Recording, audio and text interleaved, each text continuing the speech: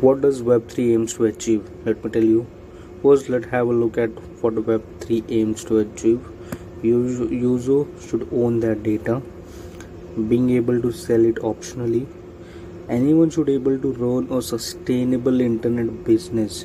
Anyone should be able to pay and get in the globally accepted currency, not in the Indian dollar, also in the bitcoins and others. Okay, infrastructure should not be monopolized, implemented, controlled, and governed by all the stakeholder.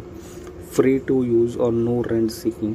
Core code should be an open source as common good to allow anyone to improve the web. Open source contribution should be automatically rewarded, social, collaboratives, and interactive. Basically, Web3 aims to achieve that users should get the money or rights to have their own data. No one can use that data to make money. Users should get that data, the currency which is globally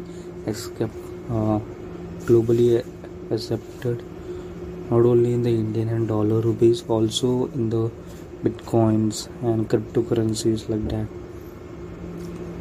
I hope you have got a little bit of idea about Web3 aims to achieve. Thank you for listening. Web3, a podcast by DDSRY.